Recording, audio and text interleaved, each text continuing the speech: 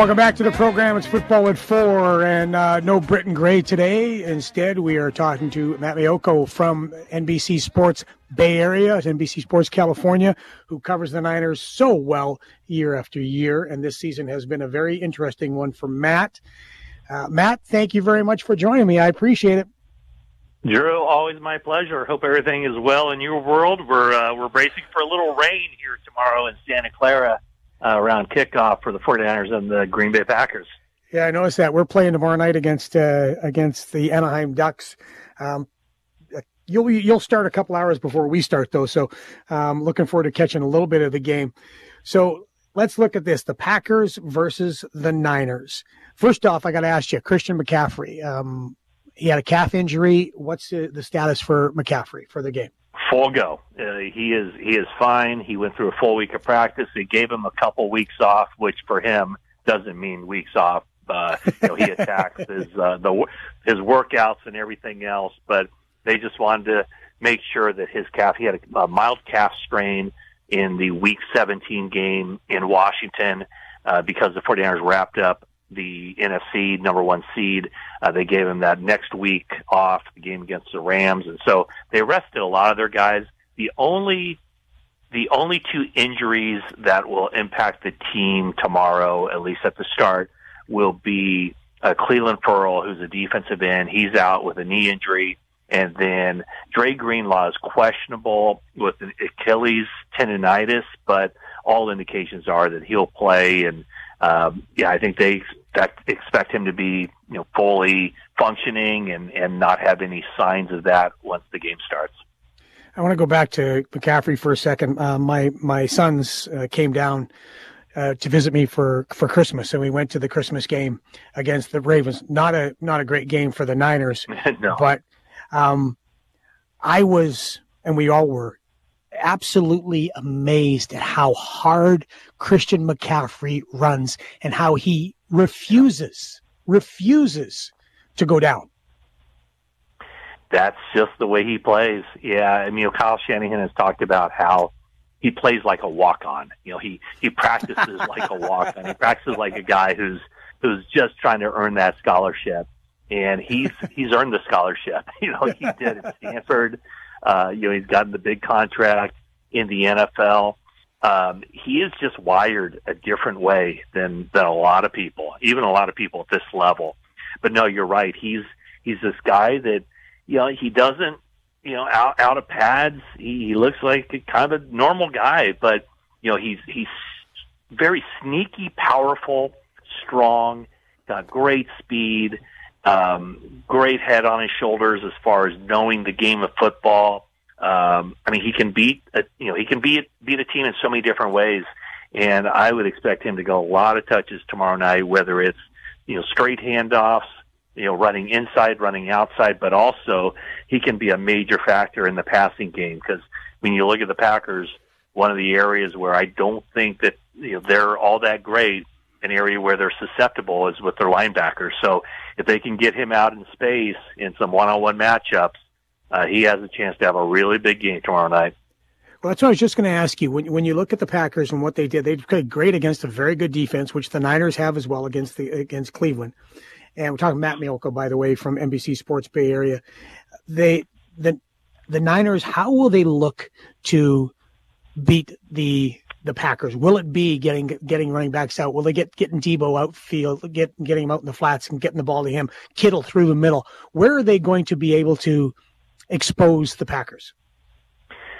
Well, I think the first thing they have to do is be able to get that running game going a little bit, or at least use the Packers maybe selling out to stop the run to then open things up in the passing game. We'll talk about, I don't know how much the weather will play into that, but the Packers, that defense isn't great, and their defense coordinator Joe Barry's been on the hot seat for a lot of the season. I mean, they gave up some big games fairly late in the year to guys like Tommy DeVito and Bryce Young, who was the number 1 pick of the Carolina Panthers. But, the Packers had to struggle in Week 17 or Week 16 to beat the Carolina Panthers, and that was with Bryce Young having his career game as a rookie. We all remember what Baker Mayfield did against them. The perfect passer rating. So, the Packers have some vulnerabilities in that defense, and they can be schemed open. Their secondary, isn't great. 49ers need to protect Brock Purdy. They need to get the run game going, and then they can just dial it up using play action to get the ball either down the field or in space. Deebo Samuel, George Kittle, those guys are going to be huge in this game. I didn't even mention Brandon Ayuk, but the Packers don't. Yeah, the Packers don't tackle all that well, and as you know, Deebo Samuel makes you tackle, and he has a tendency to force defensive backs into making business decisions. A lot of those guys don't want to take him on. He is a bowling ball. Once he gets going, so that'll be kind of the 49ers' plan is to get those guys in space and let them get those yards after the catch. I'm going to steal that business decision from you when I see somebody pass up on a hit against the Anaheim Ducks tomorrow night. I'll tell you right now. Yeah, you see it often, don't you? I mean, that's exactly what that is. That's a great way to put it. I need another contract for next year. I want to be healthy. Exactly. Speaking of Brock Purdy, Devontae Wyatt had an interesting take. When he talked about you just have to get pressure on him because he's always throwing off his back foot or behind them. It's an overthrow or short. When you get pressure on him, it's a guarantee it's a turnover. I don't think that's true. Yeah, I would say then that he's only been pressured 11 times this year because that's how many turnovers he had. No, I mean, at this point in the season, I think some guys like to try to get in the heads of players on the other team. That might be some of that. Do the facts bear that out? No. But if you watch the Ravens game, that was the game that basically probably eliminated him from the MVP talk. Now, let's there's two ways to look at this. The 49ers had a lot of bad luck in that game. Brock Purdy had a lot of bad luck because a lot of times those deflected passes end up as incompletions and not takeaways, not interceptions. But the flip side of that is the Baltimore Ravens made their own good luck. The Baltimore Ravens did everything they wanted to do in that game to get their hands on some footballs. They got their hand on Brock Purdy once to hit his arm as he was throwing. That was another interception. So the Ravens did everything the right way. And so, I mean, I can see what he's saying from the standpoint of if you impact him, if you hit him as he's throwing, if you get your hands on the football, the odds do increase for the defense to get some takeaways. But, I could say the same thing about Jordan Love and probably any quarterback that's going to be playing this weekend. Well, Matt, Nick Bosa talked about that as well. He thought that maybe other teams have not made Jordan Love uncomfortable. So how can the Niners make Jordan Love uncomfortable? Well, it really helps to get Eric Armstead back. And so he's a three-down player. He plays the run very well. And this is kind of multi-pronged here.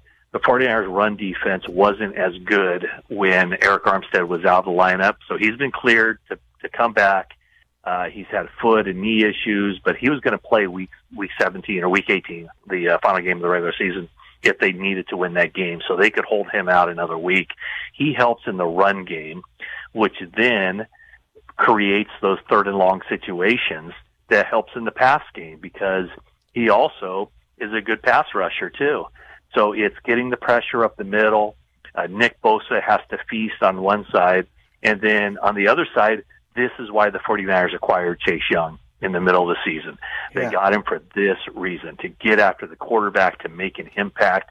And with Nick Bosa on one side, Chase Young is going to have a lot of one-on-one opportunities, and he's got to win those, and he's got to get some hits on Jordan Love. So, what's so interesting about this game, Drew, is that the 49ers are much further along as far as where the Packers are. The 49ers have all the Pro Bowl players. They have all the All-Pro players. Packers have a lot of talent, but it's young talent. They're built in much the same way in the sense that everything I said about what Christian McCaffrey is to the 49ers, what the 49ers pass rush is against Jordan Love, I could just flip it and I could say, Aaron Jones, the running back for the Packers, if he gets going, boy, that makes things easier on Jordan Love. Boy, the Packers pass rush, if they can get after Brock Purdy, it's just the formulas are the same really for both of these teams. They both, they're both good at getting off to fast starts and they're kind of dictating the flow of the game. And so that's kind of part of why this game looks to be so intriguing is that, they're different teams, no doubt about it, but they're very similar in what they want to do and what their formulas for success are. Matt, great stuff as always, man. Thank you very much. Enjoy the game tomorrow night, and after the parade and everything else, we'll have to get you out to a hockey game. Okay, fair enough. All right, Drew. Thanks so much for having me. Appreciate it. Thank you for coming on and talking to Saskatchewan about the Niners and the Packers. Matt Maiocco from NBC Sports Bay Area does a great job with Jennifer Lee Chan as well.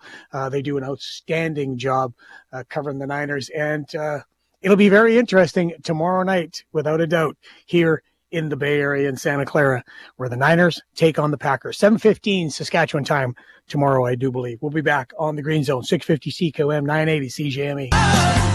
There'll be peace when you are done. Lay your weary head to rest. Don't you cry no more.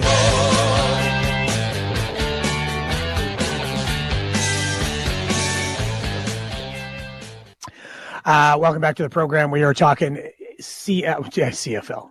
I'm balancing tons of things. NFL football. The playoffs are here. It's a lot of fun. We've had some great conversations today, but another great conversation I always look forward to when we're talking NFL football is our man, Chad from Esterhazy. Chad, what are you thinking about the playoffs this weekend?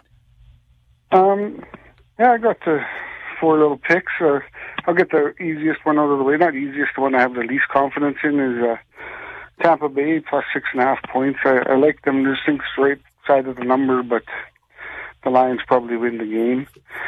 And and then moving like San Francisco, I think that's like a 42-14 for San Fran. They're going to roll Green Bay. Wow. For a lot of the reasons your guest said, Green Bay does not match up good against these guys. This is a full zone team. They blitz. Well, they don't have to blitz, but their scheme matches up great against Green Bay's, and Green Bay, their defense will not stop the Niners. I think, honestly, think it could be 30-plus point win. And then I guess the Houston and the Ravens. It's the game's all about Lamar. And right. He's special. He's great. But, I'm just a facts guy. I'm like the Dragnet, right? Just a facts, please. So, Lamar Jackson has never, it's only 4, but has never won a home playoff game in his career yet. Lamar Jackson, when he's 3-point favorite or more, has only covered the spread 42% of the time. Lamar Jackson, when he's a 7.5 points or more, 1 and 8. So if you're backing Lamar as a big favorite, you get return on your money about 13% of the time. And then I have the same kind of data as Mahomes. I know everybody, like, Jamie's anti-KC because we all understand they're in his division. Yeah. He can never admit how great Mahomes is because it's a rival. But I'm not a Mahomes lover. Like, I'm a Minnesota Vikings previous year. I had season tickets. That's my team, whatever.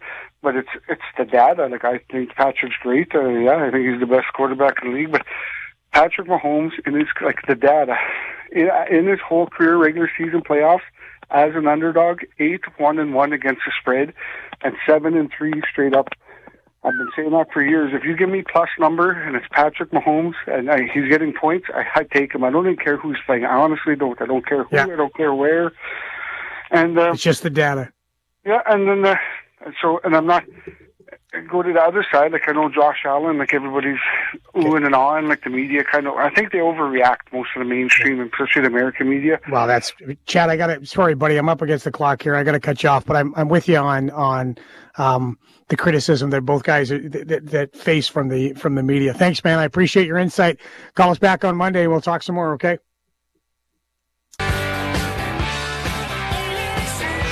Welcome back to the program. It's time to drop the gloves. And our next guest is Eric Francis from Sportsnet. Gail Sayers once wrote a book titled I am third. And now when I watch Eric Francis on TV with Sportsnet and then Henrik Lundqvist on TV with TNT, I realize that's where I sit when it comes to the fashionistas of the broadcasting world. First, it's Eric and Henrik are tied for number 1 and 2, but then I am third. How are you, my friend? Oh, I love your pandering. There's no way you could compare me to Henrik friggin' Lundqvist. That guy's No. king. I mean, as far as outfits go, yes, but we're Lyndon Byers. You remember Lyndon Byers? Yeah. Yeah. Okay. Lyndon Byers once said to me as I walked into the dressing room when he was playing for us, and I was a assistant coach. I had on this 1990s too big shouldered double breasted outfit. Walked in feeling really good about myself, and Lyndon looks at me and goes, "Hey, Drew, you look great." I said, "Thanks, LB." He goes, "Yeah, from the neck down." So it's when we look at we got to take the model's face out of this as far as dressing goes. I mean, I got to go 1-2 with you guys. Oh yeah, no, and I'm aware that you're not talking about our faces, you're talking about our clothes, but where Henrik Lundqvist shops and where I shop are completely different, my friend. I can assure you that. But I always appreciate your nice words, my friend. It's good to talk to you. Good to talk to you again. Hey, let's talk about that horrible rule and the goal that was called back, because I don't get it, Eric, that a puck that deflects off the glove is the same as a hand pass. And how come I can't hand pass it in the offensive zone or neutral zone, but I can do it in the defensive zone? That rule and the hypocrisy of some NHL rules drives me crazy. Yeah, it's funny, isn't it? Like this isn't one, like, yeah, everybody in Calgary is kind of up in arms right now. And I'll just say that, the players all said, it was the right call by definition of the rule. But, when I looked at the rule again this morning, I'm like, no, like the rule is if you use your glove to make a pass or a passing motion, it glanced off his glove. Like exactly. It was a clearing pass that glanced off his glove. And it, it negated a goal by Connor Zary, a good Saskatchewan boy. And it would have tied the game. And you know what? It deprived the hockey world of a phenomenal finish. Yes. You had a great game last night, a red and blue crowd that was totally into it. It had all the elements that you'd want in an NHL hockey game, including some controversy that we're talking about now. And then the outcome of the game was dictated by what I think was a poor interpretation of a rule that we could question even just on its own. I mean, you're right. You're allowed to use your glove, and I actually don't have a problem with that. I'm glad that at least you can use your glove to pass it in your own zone. Agreed. But in the offensive zone, I could see how that could get a little stupid. So I'm okay with it. But again, this was a glancing blow. Like talking to Blake Coleman, whose glove it hit at the end of the play, and they called the play back. He didn't even know they were looking at that play. He thought they were looking at something else. So pretty shocking, to him. Now, Michael Backlund said that during the play, he saw what happened, and he kind of had a bad feeling when they went on to score in that play later on. He said, I was wondering if they were going to look at that. Sure enough, they did, and it's kind of the ultimate nightmare for the Flames and the fans, too, because I get it. I don't like it at all. I would say that you have to reword the definition, but you don't. You just have to interpret it better than I think the command center did last night. I think you're right, but here's the other thing that bothers me about the offside rule, and when it first came in, and this rule, when we're taking away offense on plays that do not give a distinct, decided, competitive edge to the team that gets this call, or the call doesn't go there or goes their way. That's what bothers me. We're not giving. It wasn't like there was a huge competitive edge that flipped to the Calgary Flames when the puck went off the glove. Yeah, no, it's exactly, and whether there's a competitive edge or not, that's not what they're looking for when they're trying to interpret the play. But like I said, was that? Yeah. How do you call that a pass at all? That was a glance. Like, and it's funny. There was an earlier play that went into the command center too, and I called the command center because we were live on the air, and I was like, okay, let's get an exact explanation from the league. And Kay Whitmore answered the phone, and he explained to me, for those people who saw the goal, Andrew Mangiapane at the side of the net clearly made a kicking motion, but after he kicked it, it went off his other toe, right, where there was no kicking motion, and then it trickled onto the line. And the only reason it was allowed to stand is because it hit the opposing team's stick as it was just going over the line. If it doesn't hit the opposing team's stick, it would have been deemed no goal. To me, if you kick it, but then after that it hits something else, I think it should still be a good goal. But the definition very clearly says it's got to hit a stick, not a goalie stick, but an opposing player's stick, and then the play is live again. Anyway, I hate it when we get into this. I'm all for video, right? I don't know where you stand, but I'm all for video review. I'm in the camp of let's get it right. But man, the consequence of that is these ticky-tack, silly plays, which, we all agree we need more offense in every sport. I mean, you can never have enough offense, and this is stymieing offense in both cases. So I don't like it. I don't get it, and I'm not really sure what the solution is, but I don't like where it is right now. Yeah, I'm with you. I'm a little bit more of an older man though, and so I yell at the clouds a lot. So if it doesn't go my way, I'm against it. Let's talk about the Flames. Talking to Eric Francis from Sportsnet, good man, good friend of the program, good friend of mine to join us from the Sportsnet Calgary Flames. 7-3 for the Calgary Flames. Have they righted the ship?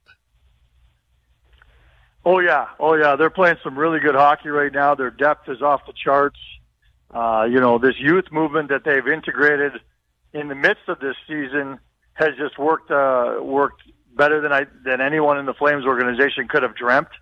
It looks like now Matt Coronado is going to be called up tomorrow. One of their first round draft picks who's been, lighting it up in the American Hockey League. He'll be integrated into the second line tomorrow for the injured Martin Pospisil. So yeah, and the bottom line is it's kind of been, there've been seamless transitions no matter who's in the lineup. It just took a while for them to get all their line combinations. And now that they've found the right guys to play with, Sharon Govich, for example, I think he's had 7 goals his last 4 or 5 games. Huberdeau, who's obviously the biggest question mark in this organization, he's got like 10 points in his last 9 games. That's a good sign. Kadri's been on fire of late.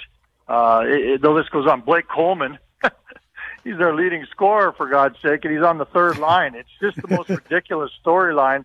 It's a great story because he's everything. As a former coach, Drew, this guy is a dream come true. Defensive-minded, yet can offense, is the ultimate leader, probably the best quote in the West. He's got it all. He's married to a Dallas Cowboys former cheerleader. This guy literally, gets every break there is in life and checks all the boxes. So nice story. It's nice to see good things happen to good people. That's it's a pretty impressive resume. Let's talk about Jonathan Huberdeau. Talking to Eric Francis from Sportsnet. Let's talk about Jonathan Huberdeau. He has that career year, and they call him for career years for a reason. And then last year was last year. You mentioned he's starting to roll along. How would you describe Huberdeau as a piece of the puzzle? You know what I mean? Like, what kind of is he a great support guy on a good team? Is he a guy who can lead you as being the man because he's getting paid like the man? What kind of piece of the puzzle is he? Yeah, I think you nailed it. He's a great support guy on a good team. He's being paid to be a leader and be a difference maker. He's not that guy. I see no sign of that guy at all. It's unfathomable for anybody in Calgary to comprehend how this guy got 115 points in the National Hockey League. And I think very highly of him as a human being. I think he's a good leader in that room. I think he's handled this incredible adversity with tremendous poise and class. And I think that shows a sign of a good leader. But in terms of leading on the ice, I see no hint that this guy can be that guy ever for this organization. Do I think he'll get back to being a point-a-game guy next year or the year after or at some point in this 8-year sentence, as some people would put it. Yeah, I absolutely do. And I don't mean to make light of it because I really do like the man. And like I said, I'm impressed by the way he's handled this off the ice. But on the ice, he passes to a fault. He cannot shoot the puck. I'm sure he has a decent shot. I've looked it up many times. He has had 200 shots in the season several times, but he just refuses to do it now, and he defers to the pass with to a fault, and that's his big problem. We've all been in NHL arenas where you hear shoot, and I would say 8 out of 10 times the fans are completely wrong. I really do believe that. We all just say shoot, but you don't understand that there's a guy right in your lane, or but everyone just says shoot, but with Huberdeau, it's every time he get the puck in his own zone, people start yelling shoot just so that he gets into the habit. It's just not working out. So to put in perspective, also the fall from grace from him, he went from 115 points 2 years ago. That was an NHL record in the history of our game. No left winger has ever had that many points, that many assists that he had that year as well. And then last year went to 55 points, which is the biggest drop in NHL history from year to year. And this year he's on pace. I haven't checked it lately, but as of about 4 or 5 days ago, he was on pace for, I think, 42 points, something like that. So it's not getting better, it's getting worse. But like I said, the last 10 games, he's really found himself on that line with Elias Lindholm and Sharon Govich. But here's the big problem, Drew. Just as they get all these lines finally figured out and the team has started to roll and they're right in the middle of this playoff race, the big asterisk, the big dagger that hangs over this team for the next 2 months is going to be the trade deadline. They're clearly going to be trading Elias Lindholm. That is just not even up for debate anymore. I don't know what they're going to do with Hanifin and Tanev. My guess is they sign Hanifin, and my guess is they trade Tanev. Those are some pretty significant changes on a team that they're counting on these guys to be leaders. And of course, there's a chance they won't sign Hanifin. So that would be 3 tremendous leaders all gone. And how this team would adjust to that would be the ultimate test for their depth. Buddy, I could talk to you all day. I really appreciate it. I think we get to see you soon when we're coming to Calgary. So looking forward to that. I think I owe you dinner or at least a Pepsi or two. And we're going to have we're going to have a talk, and I'm just going to leave you with this. The pleasure's been all mine. Oh, you're too kind, my friend. I'll buy you dinner for all these compliments. Bring a nice suit. I don't need to tell you that. Just bring a nice suit. You always do. You downplay it, but you're the best dressed guy in the way out west. I love you, pal. I'll talk to you soon. See you, buddy. Yeah, good talking with you. Cheers. The great Eric Francis from Sportsnet. I love the guy. I really do. Great dude, and you can hear it in his voice. He loves the Calgary Flames, and he's got great perspective, though, always honest about what he's seeing on the ice. We'll be back on the Green Zone, 650 CKOM, 980 CJME.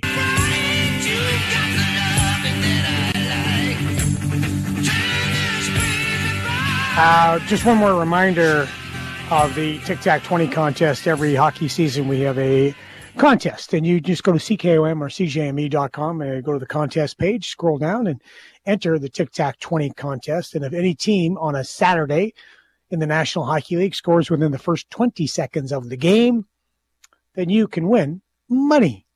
And this week's contestant, Matthew Kostenyuk. Matthew, again, I apologize, but you could win, Matthew, $1,500 if any team, and the I think it's 12 games tomorrow, starting at 11:30 Saskatoon, Saskatchewan time, Regina, I guess, too, and Moose Jaw, and Swift Current, and Prince Albert. You could win $1,500 if any team scores within the first 20 seconds of the game. Hasn't happened yet this year. 21 was the closest we came, and it was last week. If the guy would have been quicker on the clock, somebody could have won $1,400. But Matthew, you have a chance to win $1,500 tomorrow. Let's go to the 1 minute drill.